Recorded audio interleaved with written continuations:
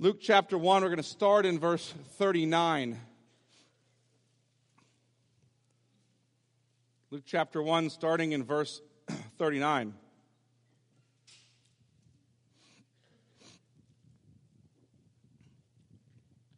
In those days, Mary arose and went with haste into the hill country to a town in Judah. And she entered the house of Zechariah and greeted Elizabeth. And when Elizabeth heard the greeting of Mary, the baby leaped in her womb. And Elizabeth was filled with the Holy Spirit. And she exclaimed with a loud cry, "Blessed are you among women, and blessed is the fruit of your womb. And why is it granted to me that the mother of my Lord should come to me? For behold, when the sound of your greeting came to my ears, the baby in my womb leaped for joy. And blessed is she who believed that there would be a fulfillment of what was spoken to her from the Lord." And Mary said, "My soul magnifies the Lord, and my spirit rejoices in God my Savior. For he has looked on the humble estate of his servant. For behold, from now on all generations will call me blessed.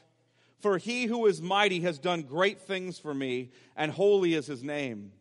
And his mercy is for those who fear him from generation to generation. He has shown strength with his arm. He has scattered the proud in the thoughts of their hearts. He has brought down the mighty from their thrones and exalted those of humble estate. He has filled the hungry with good things, and the rich he has sent away empty. He has helped his servant Israel in remembrance of his mercy, as he spoke to our fathers, to Abraham, and to his offspring forever." And Mary remained with her about 3 months and returned to her home. Let me pray. Father, we ask that as we consider your word, as we think through these prayers, these praises, these songs of worship to your Son, about your Son, lifting up your name and exalting you for giving your Son for our sake. These songs of our Savior, the Messiah promised throughout the Old Testament, our Lord. We pray that as we consider them, as we look at them, as we read your text, Father, we pray that your Spirit would be at work in us, testifying to our hearts about Jesus, causing us to want to well up with praise for the salvation that is ours in him and him alone. We pray that you would cause us to sing during this Christmas season. Cause us to rejoice in God our Savior. Cause us to magnify, exalt, and lift high the name of Jesus. For he is our Savior and Lord. And he is our hope, our consolation, the one to whom we look. We pray this in Jesus' name. Amen. Well, one of my favorite parts of the Christmas season is the singing. I love Christmas and the music that attends this time of year. And I like it so much that when we do our family Bible reading / Advent devotions, all through the year we don't normally sing. But at the Advent season, or during this time, we actually gather around the table and we're lighting candles and doing our Bible study and singing. And if you've ever heard me sing, you would know that it's only because of the glory of the Lord that anybody endures that, ever. My family actually laughs at me almost the entire time. We're trying to sing and worship the Lord, and I'm train wrecking the songs, and they're looking at me. Don't you recognize you're off key and you're not singing this song correctly? And I'm trying. I'm doing what I can. But we love to sing, in spite of the fact that I'm really poor at it. Why? Why is it that we're not the only ones who love to sing? Why do we as a people love to sing? Well, I think it's because song is a powerfully emotive medium through which we express what we believe and treasure, what we fear and feel ashamed of, what we long for and even want deliverance from. Christian singing really covers the gamut, doesn't it? From lament to praise. We sing songs that cover everything from triumphant resurrection joy to darkness, defeat, and death. Just read the book of Psalms. You'll find it all there. But all of our singing throughout the history of the church, Old Testament and New, finds its yes and amen in Jesus. Jesus is the one who was promised in the Old Testament and about whom we sang, and he is the one who arrives as a baby in the manger to his virgin mother Mary in Bethlehem, to whom we lift up our voices.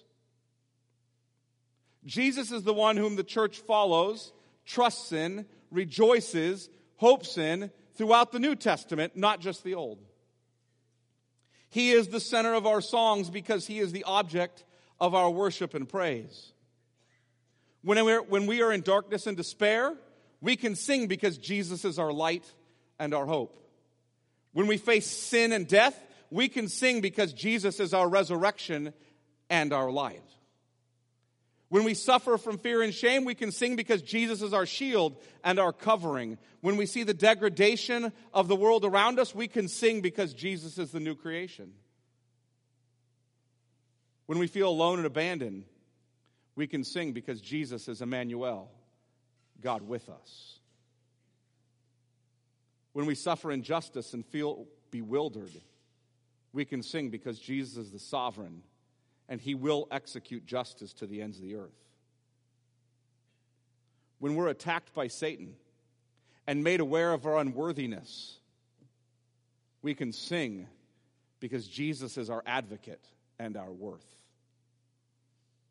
See, and when we taste the goodness of the gifts of God's creation, we can sing because we know that they're only a foretaste, a distant echo of what's to come in Jesus. And this is not only why we can sing, but it's why we should sing. See, I'm not just saying these things lead us to the ability to sing, but they're the reasons we should sing. For singing is a type of worship which we're commanded to participate in. I want you to hear that, especially you men who tend to stand there like this looking at the screen. You're commanded to sing.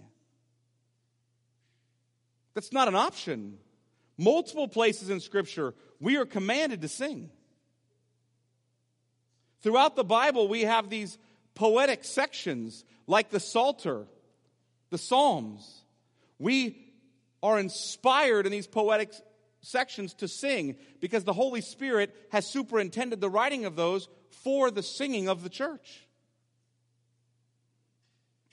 The Lord in his sovereignty made us into a people who sing his praises. Even in the great heavenly throne room in Revelation, what are we found doing?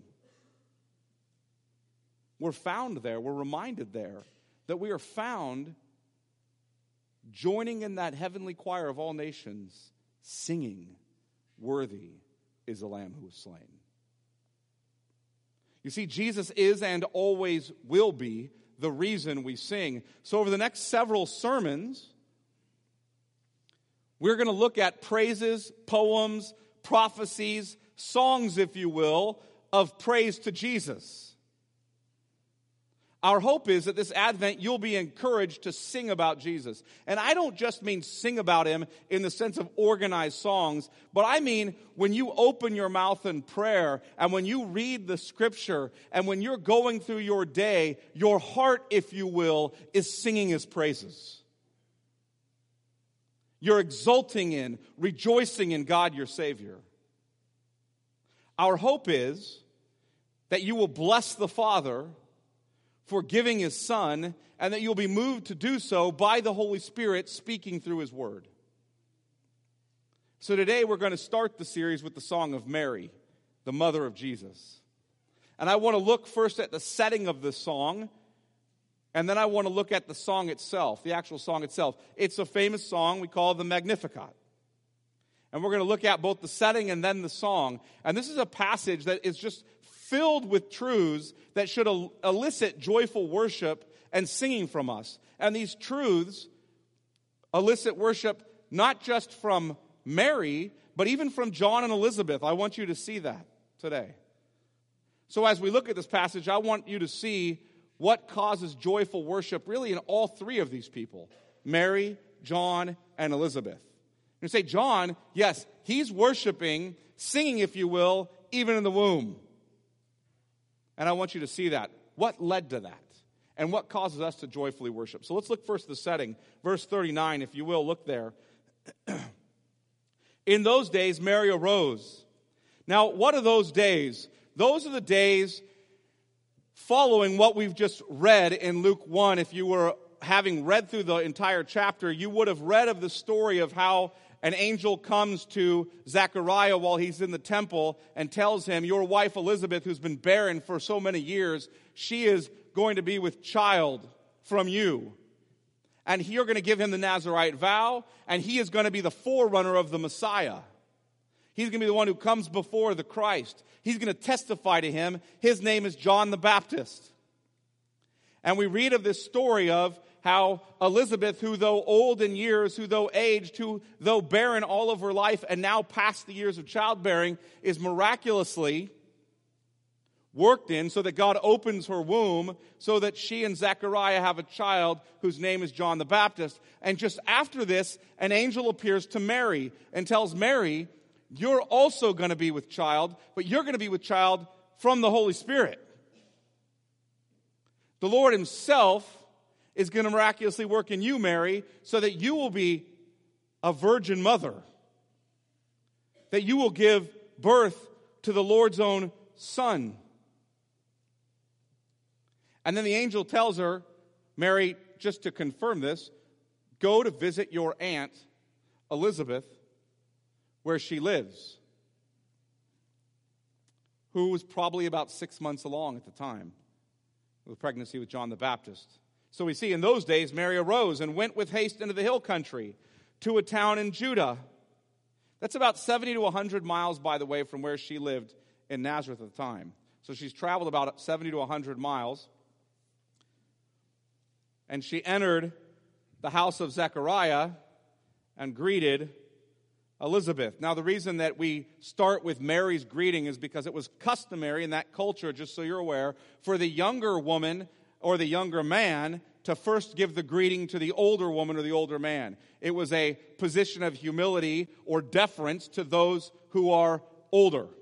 So you would give that kind of deference, and maybe we should try that now, right? Give a little bit of deference to age. Unfortunately, in our culture, we tend to worship youth. Though youth is like the fount of foolishness, we all want to go back to it. In this culture, they actually exalted wisdom, which came with age, and so they honored those who were older. And so she begins with the greeting. Now listen to how John and Elizabeth respond to this greeting coming from Mary, who is now pregnant with Jesus. Though not showing yet, she is at the very beginning of her pregnancy. Verse 41, and when Elizabeth heard the greeting of Mary, the baby leaped in her womb. And that's an important word, that word leaped in her womb, and I'm going to come back to it in a little bit. Baby leaped in her womb, and Elizabeth was filled with the Holy Spirit. And she exclaimed with a loud cry. This is sort of a prophetic way of address, this kind of loud cry. She's, if you will, acting as a prophet here, and she's giving a beatitude to Mary. Blessed are you among women, and blessed is the fruit of your womb. And why is this granted to me, that the mother of my Lord should come to me? For behold, when the sound of your greeting came to my ears, the baby in my womb leaped for joy. Now here's the question. How did John, who is a baby in utero, in the womb, how did John and Elizabeth both know the truth about Mary's baby? How is Elizabeth able to sing that you're the mother of my Lord, that you're pregnant with the Lord, the Messiah, the Christ, the Savior of the world. Mary isn't showing at this point. All that Elizabeth has heard is a greeting. John is leaping for joy over Jesus drawing near, and he's himself filled with the Holy Spirit, an unborn baby. Elizabeth is likewise responding in joyful worship and song about this baby Mary is carrying, and Mary isn't even showing yet. She's prophesying as the words "exclaim with a loud cry" point to. How? Because she's filled with the Holy Spirit. Notice the text very clearly says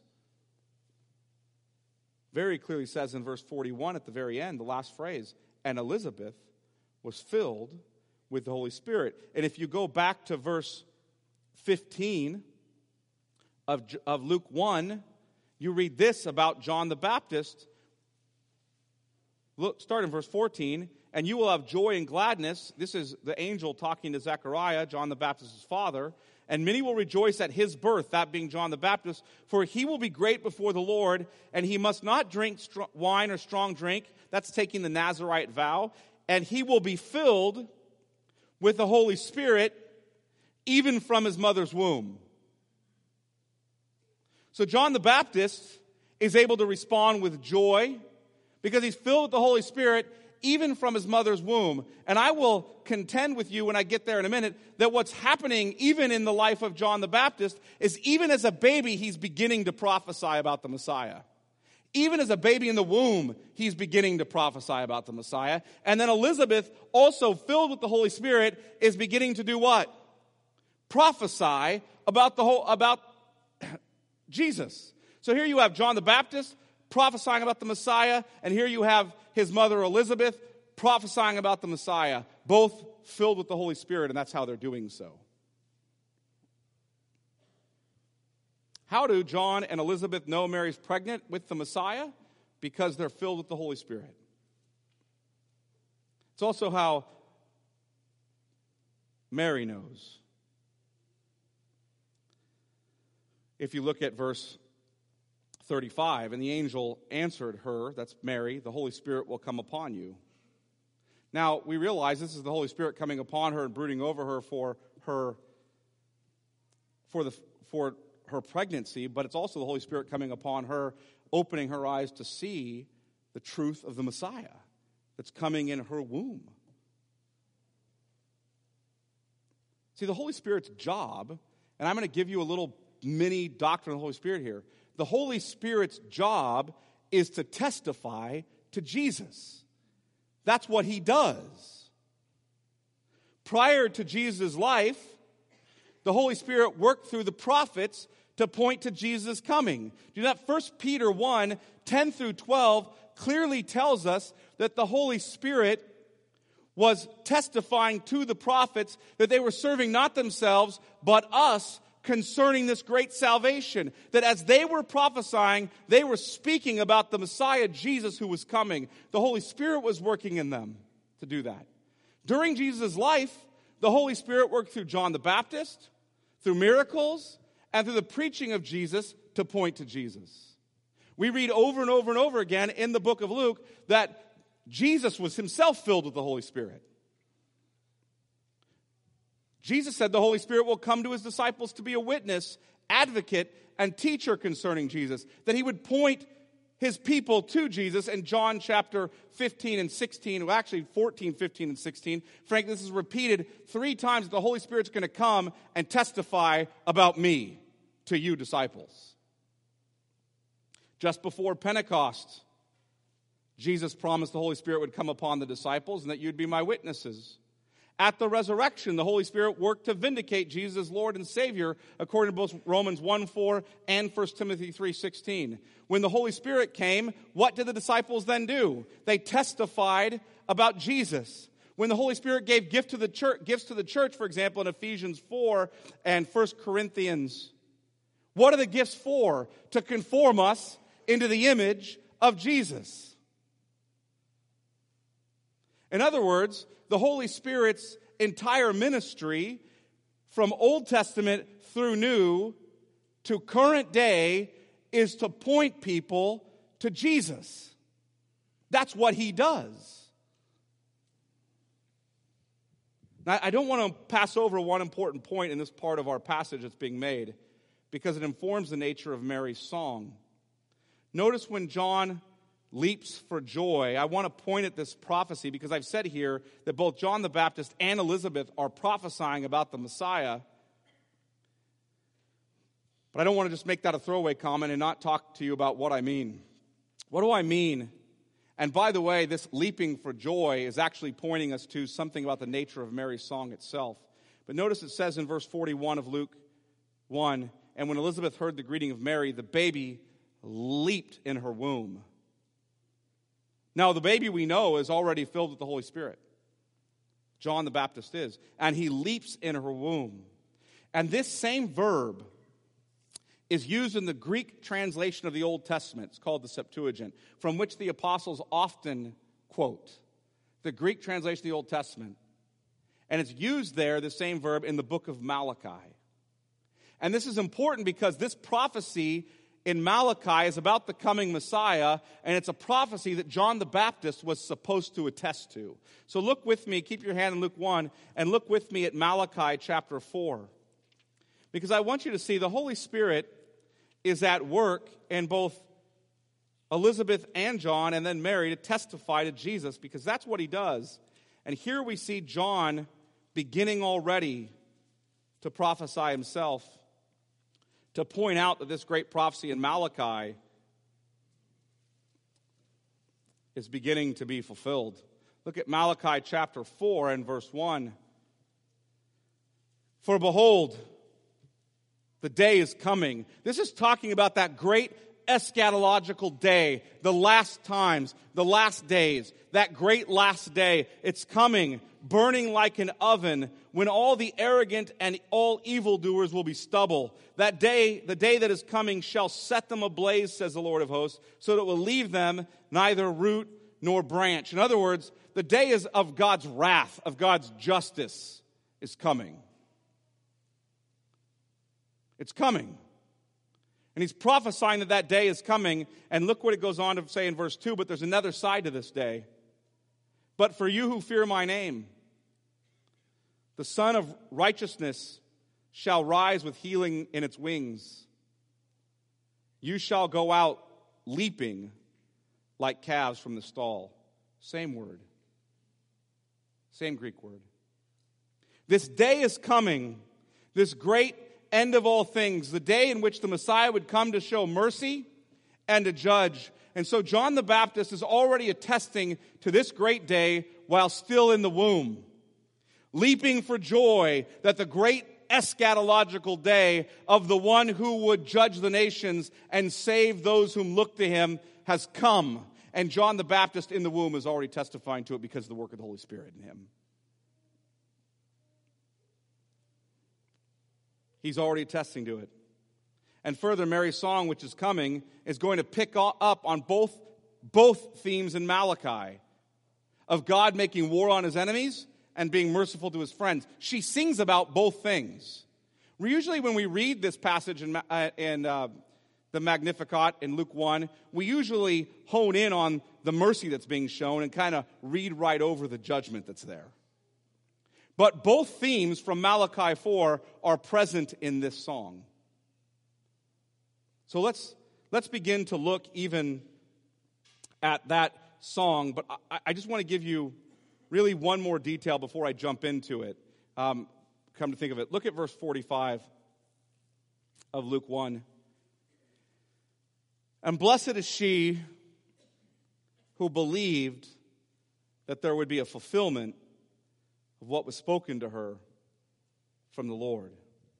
Now notice that she's speaking this beatitude over Mary. Luke is aware that Zechariah was distrusting of God's promise, wasn't he? If you earlier in Luke 1, Zechariah doesn't trust his promise. Whereas Mary trusts God's promise. See, as Elizabeth speaks forth this beatitude, Luke has yet another chance to drive home an important theme.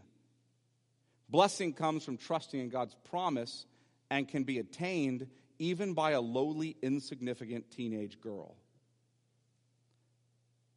Mary trusts in the Lord, as her song will show, and this is where true blessing is found.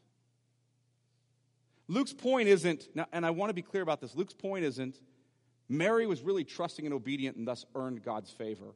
I think that's what happens, frankly, in Roman Catholicism, is we see passages like this, blessed are you among women, and see passages like this, blessed is she who believed that there would be a fulfillment, and then what they do is they take those kind of texts and they lift Mary up and make the wrong conclusion from them. They draw the wrong conclusion.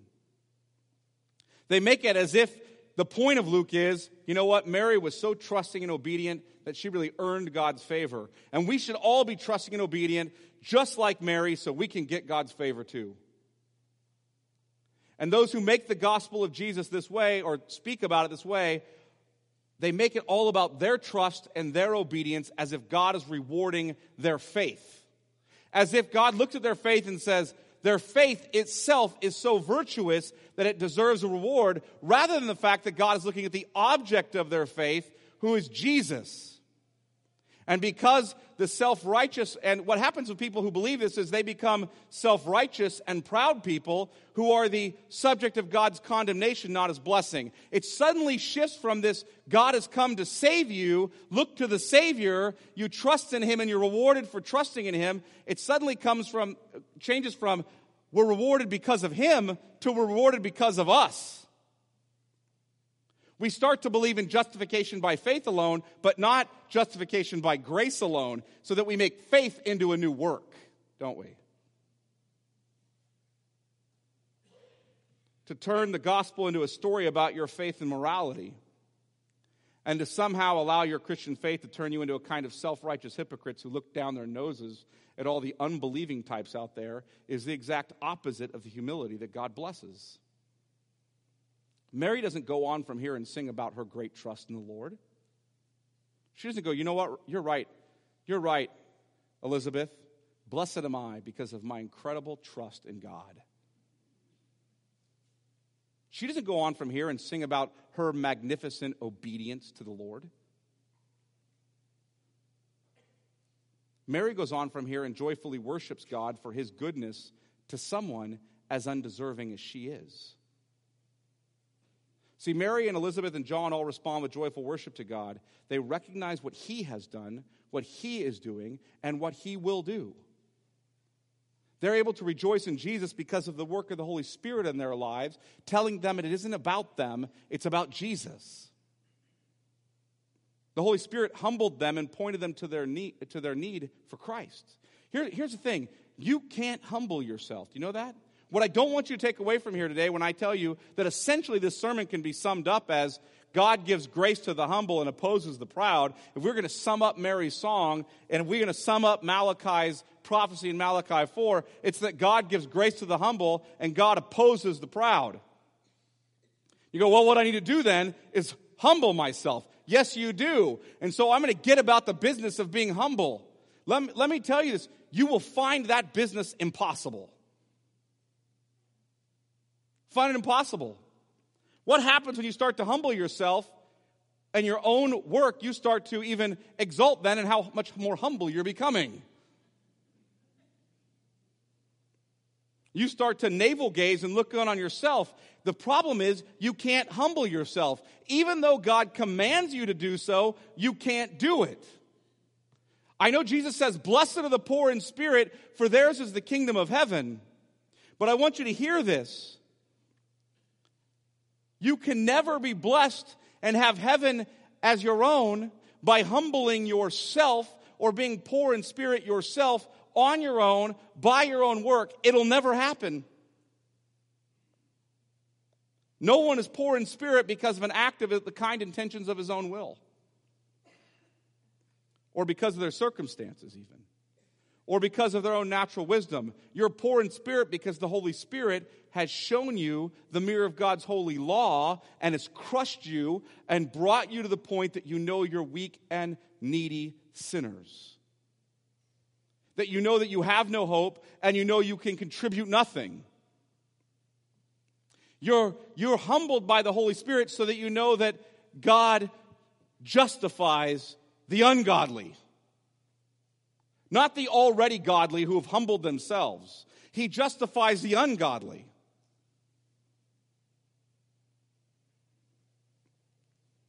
The Holy Spirit, however, does not just crush you with the law. He does that. He does not just use the law to crush you and leave you there, though. He does not just take the sword of the Spirit, the Word of God, to cut you open and expose you. The Holy Spirit also uses the balm of the gospel to heal us, to bring us out of despair and into joyful worship. So he holds the law up in front of you and says to you, listen, wicked sinner, you have no right to come before a holy God. I want you to see the truth about you. Look in the mirror. And the mirror here is God's law. The mirror here is the holiness of God. You don't match up. You don't even come close. You're nowhere near it. So it's time to get over yourself, to recognize you are without hope, that God's wrath righteously, justly abides on you. Look in the mirror of God's law and see that it's so. If you don't believe that you don't deserve the wrath of God, then you don't know much about yourself. You might be telling yourself all kinds of good news about you, but it's all a lie. It's all a lie. If you think there are good people out there who don't deserve the wrath of God, the justice of God against their sins, then you're telling yourself a lie about them too. The news about us, folks, is not good. We've rebelled against a holy God. And the Holy Spirit kindly humbles us when the word is preached by holding up to us the law and saying, look at it. Look at it. You violated in every point. You deserve God's justice. But the Holy Spirit doesn't stop there.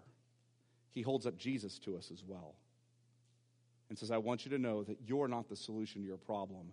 Jesus is. Your faith, the kind intentions of your will, they're not the solution to your problem. Jesus is. God doesn't save you because you just happen to gin up enough faith. He saves you because of what Jesus did. Jesus is the beginning and the end of our faith. He is the architect and builder of it. He is everything. And the Holy Spirit graciously holds up the mirror of God's law and shows you the bad news about you, and then graciously holds up the word of the gospel and shows you the good news about Jesus. Notice that it isn't the good news about you, it's the good news about Him. And the Holy Spirit doesn't say to you, somehow you have to find a way by your own faith or your own works to get from being this person, this ugly, damnable image you see in the mirror, to being this person who deserves to be rewarded. Somehow you got to bridge that gap. You will never, ever, ever find a way, because every effort you put forth is like filthy rags. The Holy Spirit graciously shows you that Jesus is your only hope, that He has done it all. That's the work of the Spirit, to open our blinded eyes so that we are able to see the light of the good news of the glory of Christ. He helps us see that Jesus has come, and He gifts us so that we believe in Jesus and rejoice in Him and sing about Jesus. So Mary's humble and joyful trust in Christ is not something that we credit to her account as if she somehow humbled herself to merit salvation. Just like we don't credit our humble and joyful trust to our account as if we've somehow merited salvation. The humble, joyful trust we have is a gift from the Holy Spirit. Did you guys know that?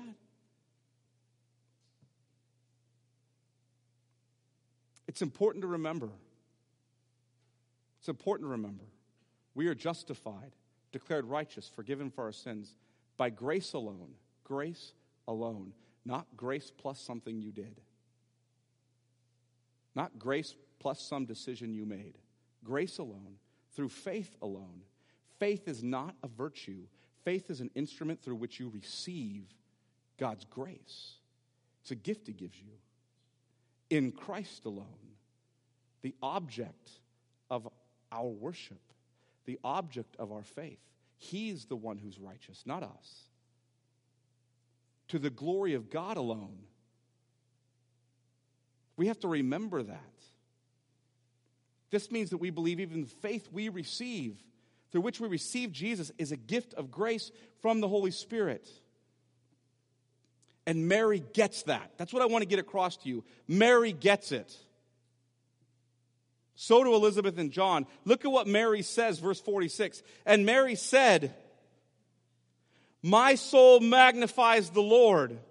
Now here's a sort of synonymous parallelism. What I mean by that is a poetic device where they're lining up two phrases that are parallel phrases that are synonymous. My soul magnifies the Lord, and my spirit rejoices in God my Savior. In other words, my soul and my spirit are synonymous. They're parallels. Magnifies and rejoices are also synonymous or parallel. And the Lord and God my Savior are synonymous parallels as well. So what she's saying is that I exult in, I rejoice in, I do that in God my Savior, the Lord. Why does Mary say that in the first person? Because she knows her need.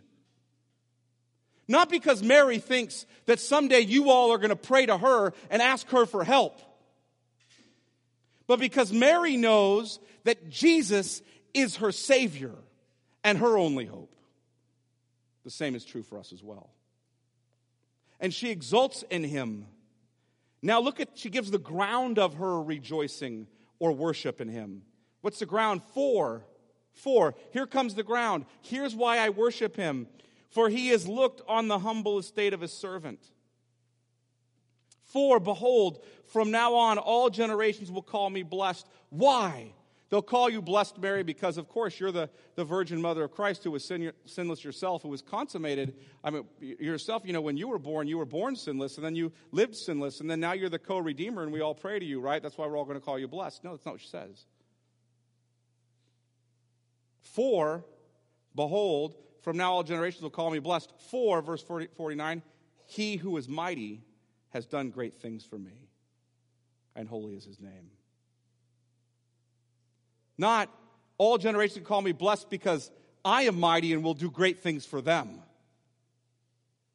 If they only call out to me, build enough statues they walk around to my name. But He who is mighty has done great things for me. And His mercy is for those who fear Him from generation to generation.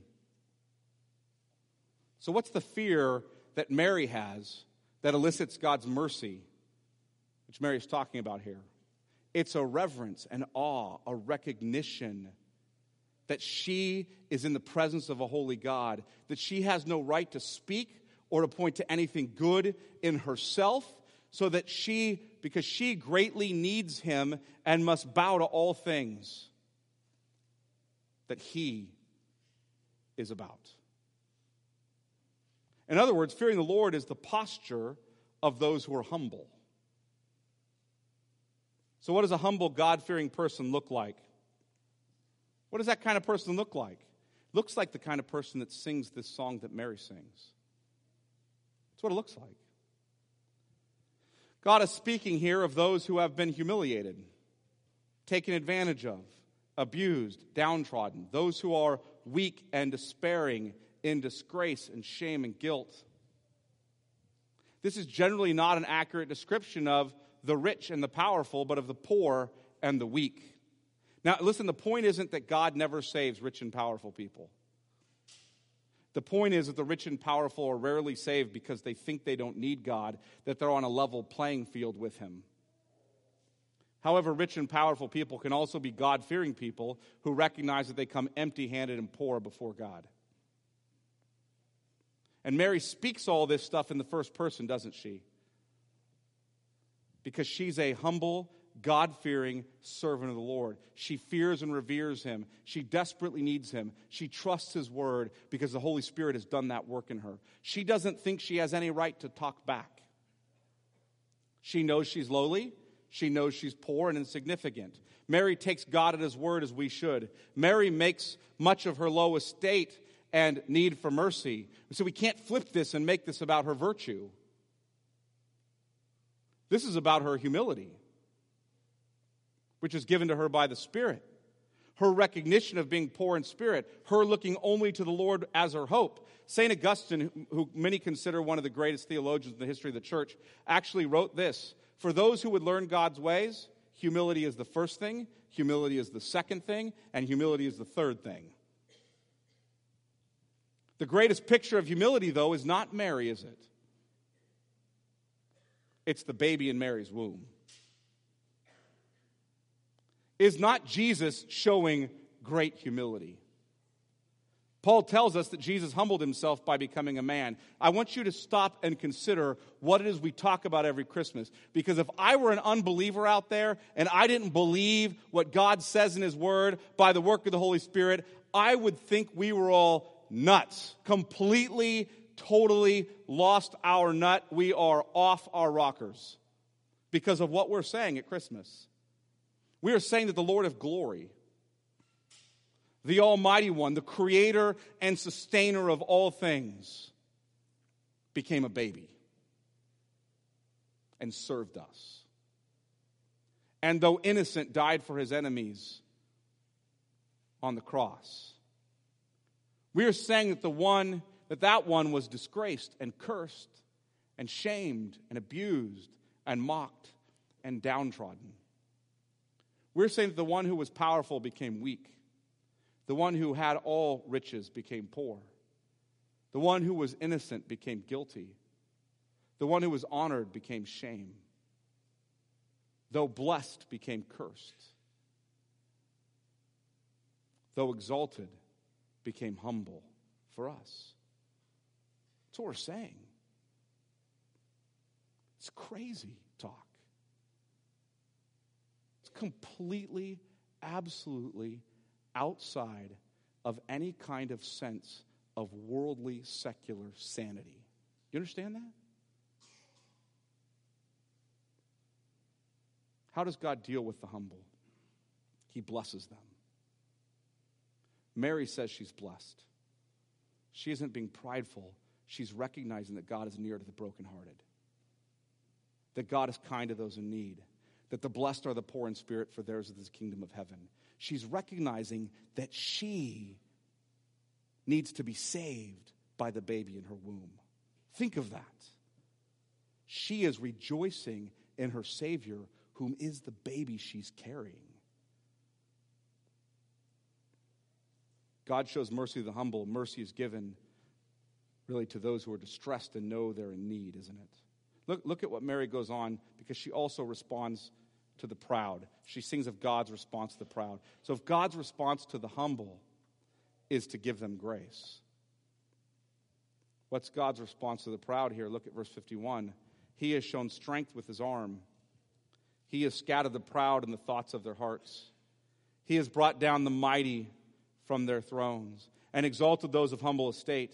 He has filled the hungry with good things, and the rich he sent away empty. He has helped his servant Israel in remembrance of his mercy, as he spoke to our fathers, to Abraham and to his offspring forever. Notice first that the text changes from the first person to the third person, plural.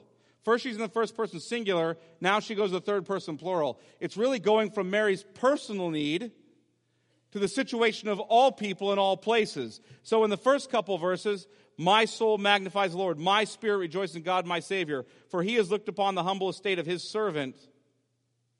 And then she says, me. He's done great things for me. And then she switches to the third person. And his mercy is for those who fear him. He has shown strength with his arm. He's scattered the proud in the thoughts of their hearts. Mary's addressing God's judgment on all who are rich and proud, and God's mercy for all who are poor and humble. And she begins with an anthropomorphism. You guys know what that is? That is, anthropos is the Greek word for man, and morphism has to do with this, or morph is like a form. So it's the idea that she's describing something about God using human terminology that we would understand. So here's the anthropomorphism. If you look there, verse 51, he has shown strength with his arm. Now, there's a reference here, really, to some degree, back to Exodus 6, where God uses his arm in Exodus 6 to make war on the proud or the Egyptians. Now, look at verse 52 and 53, because I want to see how that carries through. He has brought down the mighty from their thrones and exalted those of humble estate. He has filled the hungry with good things, and the rich he sent away empty. If you notice, this imagery that Mary's using shows how Jesus flipping the world upside down and the fortunes of men are being reversed. This does not mean that only the poor are saved and only the rich are damned. He's speaking of the proud in a metaphorical way as the rich and the poor as the humble. Those who think they need God are oppressed and are crying out for help. And those who don't think they need God are rich and never look to him for help. The proud among all peoples are condemned. God laughs and mocks them. Those who think they don't need God are the proud. They're proud of their accomplishments, their gifts, their talents, their hard work, and their success. They think they've arrived. They have little to be humble about because they're so consumed with their own self-importance. And by the way, this shows up first and foremost in atheism. The fool says in his heart, there is no God. But it also shows up in practical atheism. That means living like an atheist day to day. It shows up when I don't constantly thank God, recognizing everything's a gift from him. It shows up when I don't pray, recognizing my constant need for him. When I don't obey God, recognizing his lordship over me. When I don't trust God, recognizing his word is always true. When I don't flee to Jesus, recognizing my desperate need for mercy and grace. God sits in the heavens and laughs at our arrogance. Proud people think when they get to heaven that they're going to have a talk with God. Have you ever heard people say that? I've heard people say it. When I get there, I'm having a talk with him. No, you're not. Your mouth will be shut before his holiness. The proud person tries to control his life with power and influence and money and charm and good deeds. The proud person doesn't forgive well, and the proud person doesn't ask for forgiveness well. The proud person is stubborn. He doesn't seek reconciliation. He always feels justified in his bitterness towards someone because his own actions are not as morally condemnable as those of others. The proud person writes people off easily and refuses to love those who are difficult, as if anyone isn't difficult for God. When I pray, what I pray, we are never guilty of, Sovereign Grace, is being the self-righteous Christians who think that our family or friends or neighbors or co-workers or enemies are so sinful that we can't be around them, nor can we have our kids around them. They're not worthy of being in our space. Listen, I'm not saying don't exercise wisdom in protecting your kids and deciding the best way to associate with difficult family members or friends. But I am saying that telling your kids that we don't see grandma or grandpa or aunt or uncle or this neighbor or friend anymore because they have issues isn't teaching them anything but self-righteous pride. How are they going to learn to love difficult people if you don't teach them? How are they going to understand the gospel if they somehow think that God deals with them the way you deal with those who sinned against you? And by the way, your kids don't have to leave home to see people with issues. Just maybe a news flash.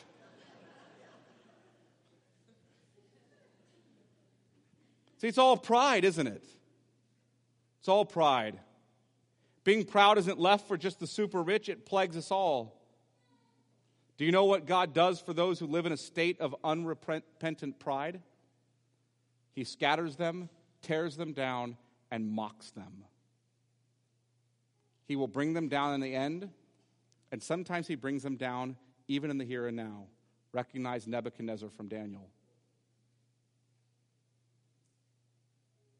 This is all spoken by Mary in the prophetic past tense. Isn't it interesting? Look at verse 51. He has shown strength in his arm. He has scattered the proud. He has brought down the mighty. He has exalted, that verb carries over. Those in humble state. He has filled the hungry. He has sent the rich away empty. He has helped his servant. He has done these things. Why is she speaking this way? Because she's not yet seeing the fulfillment of this. She's speaking in the prophetic past tense. Since God said it will come to pass, and since the Messiah is now even in her womb, it's so sure that it can be spoken of as if it has already happened. If you're proud, you need to know that God has a strong arm and he has already laid you low and destroyed you. You may not yet be experiencing the outcome of it, but you soon will. But there's hope here because God doesn't just use a strong arm to redeem Israel from slavery and oppression. He uses a strong arm to, what does it say? Lift up the humble. Fill the hungry. God's strong arm protects and lifts up. It doesn't just destroy and put down. It's like, if you think about it this way, like a child who's getting beaten up, and his father comes in while the child is getting beaten up by some attacker, and the father uses his strong arm to put the attacker down, and at the same time, he then picks up the child and cares for them. The father uses his strong arm to put down the proud and to lift up the humble. The humble are exalted, shown mercy and lifted up. The proud are put down, shown judgment. And you might say, well, as I heard your list, I sound more like the prideful than the humble. Then repent. Repent. Look to Jesus. God will forgive you in Christ. And remember, church, that you will not in this life achieve the humility you hope to. You will not. But Jesus did. He was perfectly humble on your behalf. God has not forgotten to be merciful in the past. He will not forget to be merciful now, nor in the future. Every promise of God's mercy is grounded in the promise to be merciful, which God gave to Abraham and to his offspring forever. That's what Mary's singing about. God has always made this promise to be merciful to us.